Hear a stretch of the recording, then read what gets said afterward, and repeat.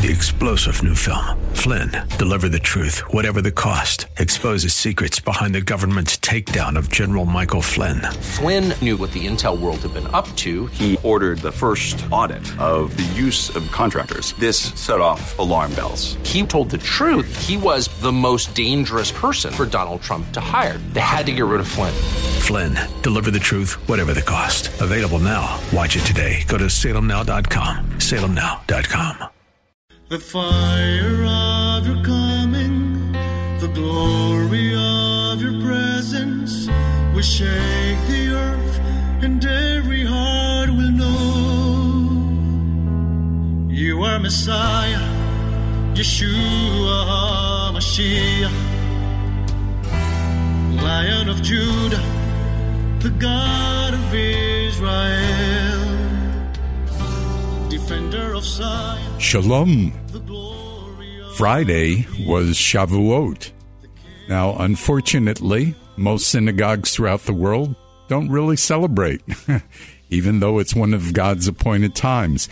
And in fact, many churches don't celebrate Pentecost, which would be on a similar day or a similar weekend.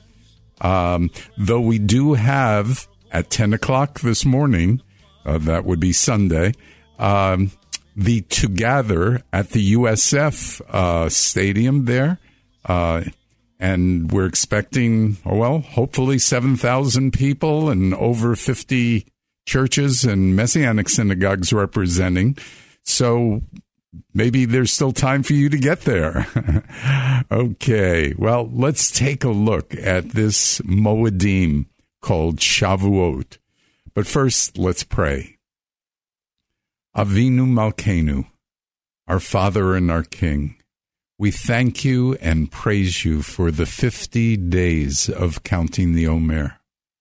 We thank you, Father, as we have celebrated by counting each day and spending time with you so that we could be revived, so that we could come closer to you, that we could enjoy your presence. Lord, I thank you for being here. I thank you, Lord, for who you are and what you are doing, and that we're just excited about how you are showing up and have shown up. And I do pray for this event to gather at USF. I pray that it will be an exciting event, one where you will be glorified and people will be touched. So, Lord, pour out your Spirit in a dramatic way. We praise you, we acknowledge you, and give you all the thanks and all the glory. In the name of Yeshua, amen. Well, before we begin, I just mentioned to you, as I always do, that we love your prayer support, and we would certainly appreciate also financial support to help us keep us on the air. And it's easy to do that by just calling up our office, 813-831-5673, and speak to Karen there. She'd be happy to work with you on either a monthly gift or a one-time gift, whatever would be blessed. And let me remind you that we love visitors. And so come to one of our 4 congregations, Tampa, St. Pete, Wesley Chapel, and also in Wesley Chapel we have a Conexión, which is our Spanish-speaking congregation. We'd love for you to attend one of these. And today is our last day of counting the Omer, even though Shavuot was this past Friday. However, I would like you to have the closure of counting on the last day, even though it was Friday. So why don't we do that before we begin? All right, join with me. Baruch atah Adonai Eloheinu melech haolam, asher kidishanu b'mitzvotav v'tzivanu al sifarat haomer. Blessed are you, O Lord our God, King of the universe, who has set us apart by your commandments and has commanded us to count the Omer, Today is the 50th day, and I have counted the Omer. Baruch Hashem. It is Shavuot. Amen. And the theme for this last day was, we are overcomers. We are revived. Revelation 12:11 says, they overcame him by the blood of the Lamb and by the word of their testimony, and they did not love their lives even in the face of death. And in John 16:33, these things I have spoken to you so that in me you may have shalom, or peace. In the world you will have trouble, but take heart. I have overcome the world. 1 John 4:4, you are from God, children, and you have overcome them, because greater is he who is in you than he who is in the world. And finally, Hebrews 12, verse 1, therefore, since we have such a great cloud of witnesses surrounding us, let us also get rid of every weight and entangling sin. Let us run with endurance the race set before us. Amen. Good word, right? Let us run the race with endurance. It's set before us. Okay. The thought for today comes from R.A. Torrey, who says, the reason why many fail in battle is because they wait until the hour of battle. The reason why others succeed is because they have gained their victory on their knees long before the battle came. Anticipate your battles. Fight them on your knees before temptation comes, and you will always have victory. I like that. Challenge. Our battle is a spiritual battle. We win if we endure. Our victory is in Yeshua. Let us encourage everyone. When we seek to be revived, we will be revived. Revival is ours in Yeshua. Prayer. Father, we proclaim thank you for the victory. We overcame because we have trusted and obeyed you. As we walk with you daily, cover us with the blood of Messiah. Fill us with the power of your Spirit and direct us so that we are ordained and directed by you. We love you. We are revived. Okay. So that's how we ended it on Friday, and what a blessing it was. Just tremendous time. So let's talk a little bit about Shavuot, which is the Feast of Weeks. And again, the church knows this as Pentecost. It's one of the 3 pilgrimage festivals. In Deuteronomy 16:16, 3 times a year, all your males are to appear before Adonai your God in the place he chooses, at the feast of Matzot, the feast of Shavuot, and the feast of Sukkot. No one should appear before Adonai empty-handed. The gift of each man's hand, according to the blessing Adonai your God has given you. And it's repeated in Exodus 23:14 through 17, and Exodus 34:22-24.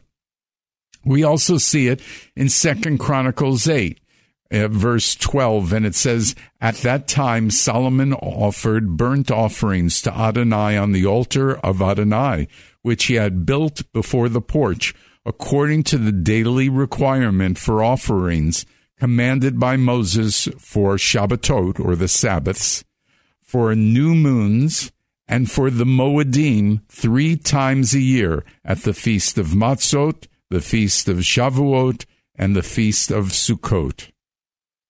So our instruction for this Moedim, this appointed time, this holy day, comes from Leviticus 23.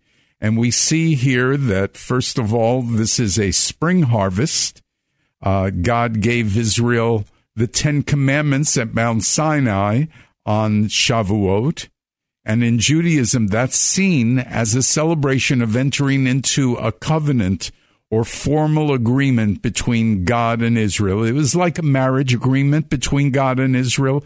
It's that formalization of a new beginning for this relationship between God and Israel. And unfortunately, as I mentioned before, many synagogues don't even talk about Shavuot. When I was growing up as a Jewish fellow in Great Neck, Long Island, and I don't ever remember Shavuot being mentioned.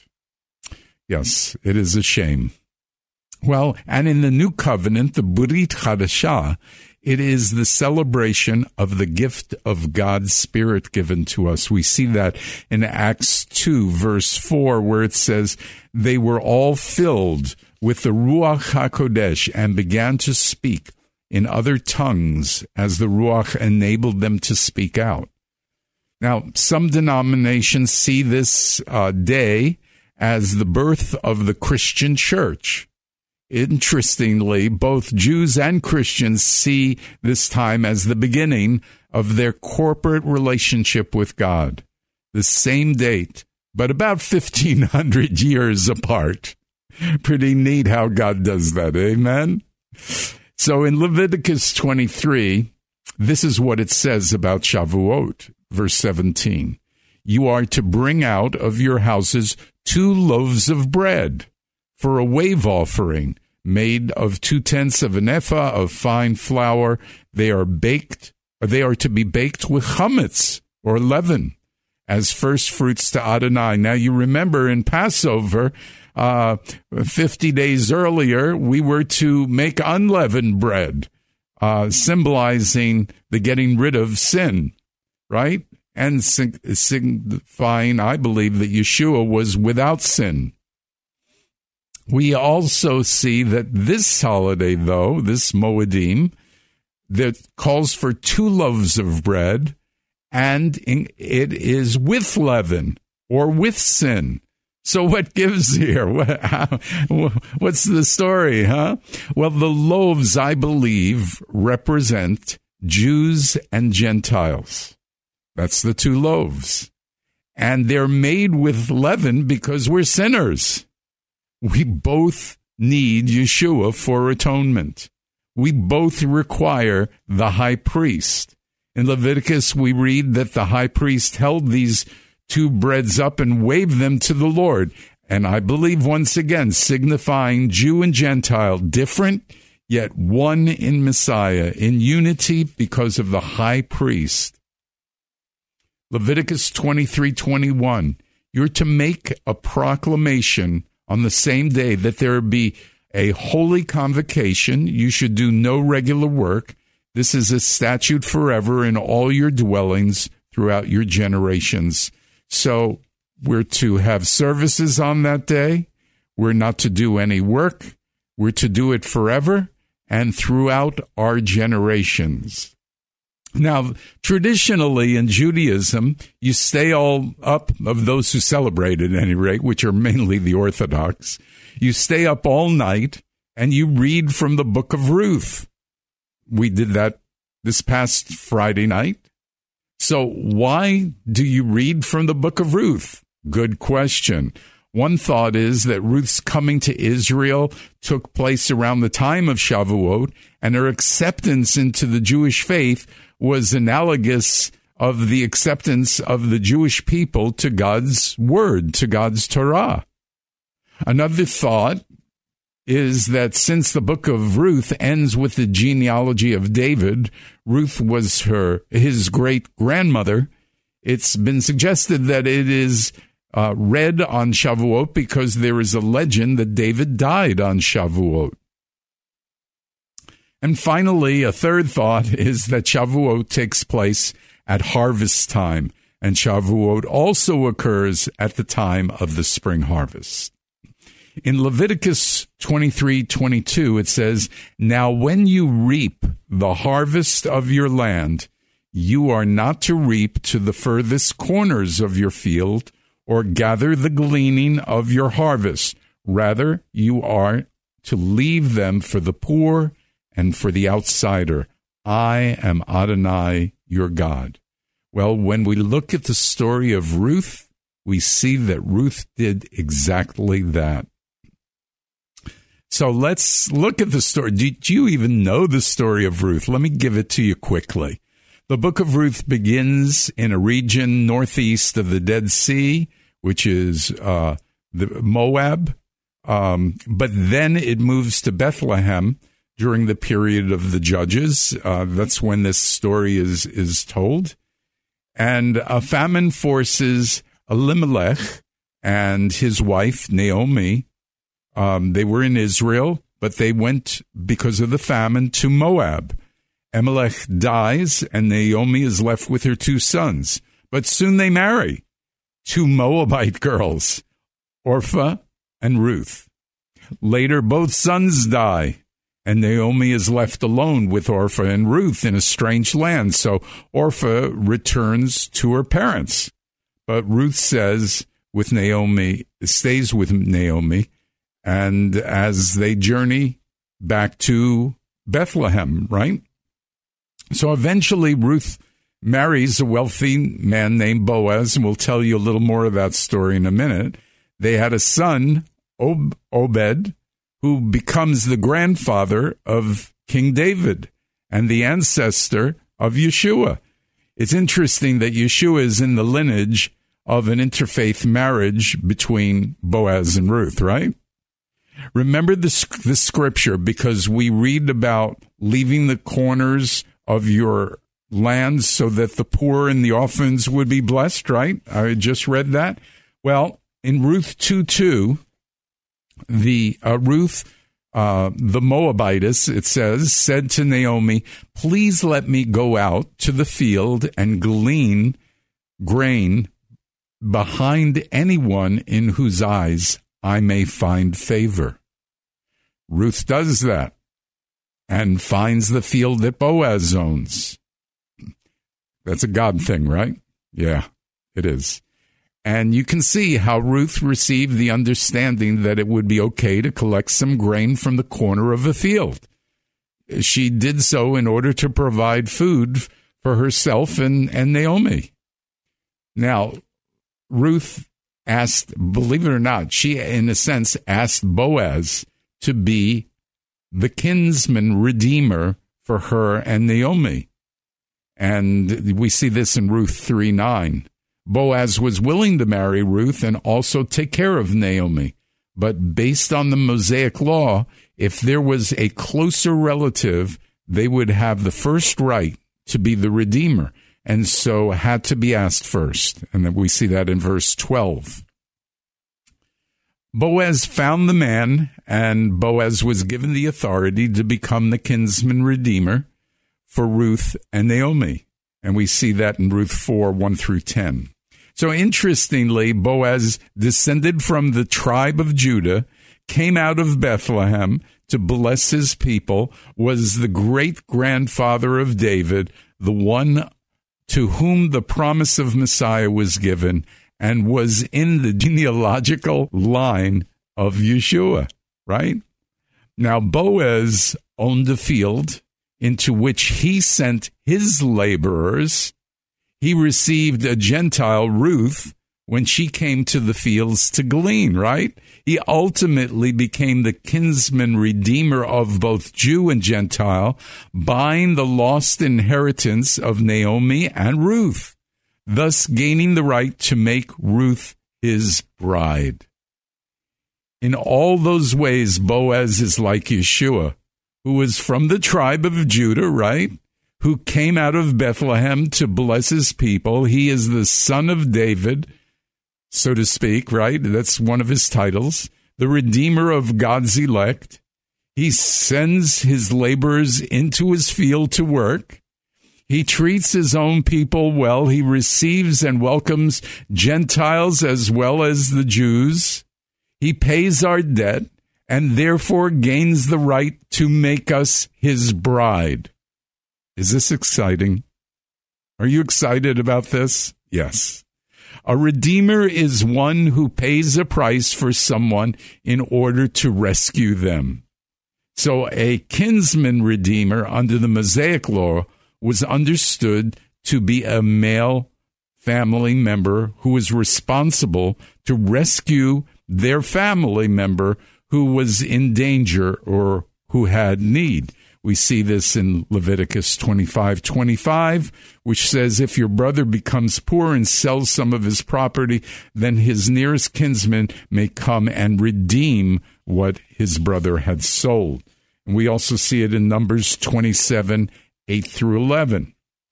So in this way, Boaz was acting in accord with the law of God. He was honoring the demands of the law and obeying the Lord in his dealings with Ruth. He does not, and in a very real sense, cannot redeem Ruth and Naomi until he obeyed the legal demands of the law. Now, in order for him to be Ruth's redeemer, Boaz must first obey the demands of the law, then pay the price to redeem her. It's a beautiful picture of the nature and the work of Yeshua, who fulfills the righteous requirements of the law of God, and then he pays the price in his death on the cross. Our redemption was accomplished in the active and passive obedience of the Savior. He was, in the words of Apostle Paul, obedient to the point of death, even the death on the cross. Together, these two aspects of the obedience of Yeshua forms the grounds of our justification. We're forgiven by his death, and we are counted righteous by his perfect life. Yeshua's sacrifice is accepted because of his sinless conformity to the law.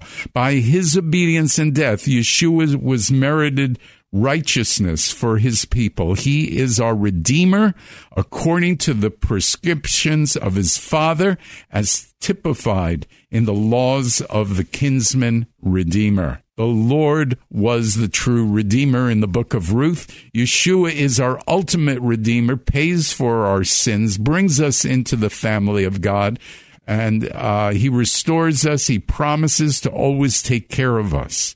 And there are examples of leading up to this idea in Psalm 130, verse 8, where it says, he will redeem Israel from all its iniquities, or Isaiah 35:10, the ransom of Adonai will return and come to Zion with singing and everlasting joy upon their heads. They will obtain gladness and joy, and sorrow and sighing will flee away. Or Isaiah 48:17, thus says Adonai, your Redeemer, the Holy One of Israel. I am Adonai, your God, who teaches you to profit, who leads you in the way you should go. We see God's hand working behind the scenes in the book of Ruth. God sent the famine that drove Naomi's family to Moab, where Ruth was. God made certain that Ruth happened to be in the field of Boaz. God had previously instituted this law of marriage for the kinsman redeemer, Deuteronomy 25:5-6, and God enabled Ruth to conceive. We see that in Ruth 4:13. Through it all, God's plan was to bring David into the world and continue that line of Yeshua. Is that exciting? Does that increase your faith? I pray it does. As I mentioned, please visit us. We love visitors, especially if you bring pre-believing Jews to our synagogues. We have 4 different locations. Please check our website, shereshdavid.org, and we'd love to see you, meet with you, speak with you. Be blessed. Let's pray. Father, we thank you and praise you for your Moedim, for the excitement of your word, which just is so unbelievable, but yet supernatural, that only you could have put your word together. And so this gives us tremendous faith. And I pray that everybody listening to me will make their first priority today and every day to grow in their desire to have a heart like the heart of Messiah. We pray this in the name of Yeshua. Amen and amen. You are Messiah, Yeshua HaMashiach, Lion of Judah, the God of Israel. Oh, defend the Lord of the people, the King of all.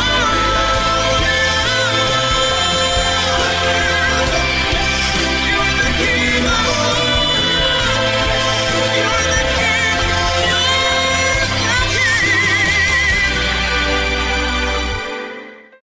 Three-star General Michael J. Flynn, head of the Pentagon Intelligence Agency, knew all the government's dirty secrets. He was one of the most respected generals in the military. Flynn knew what the intel world had been up to. He understood its funding. He ordered the first audit of the use of contractors. This set off alarm bells.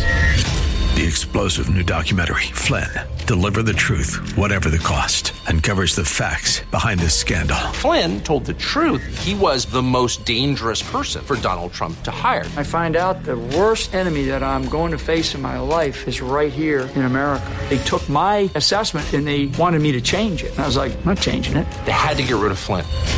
With in-depth interviews, archival footage, and never-before-seen personal records of the man behind the headlines. I just felt like I was drowning. Flynn, Deliver the Truth, Whatever the Cost. Available now. Watch it today. Go to salemnow.com. salemnow.com.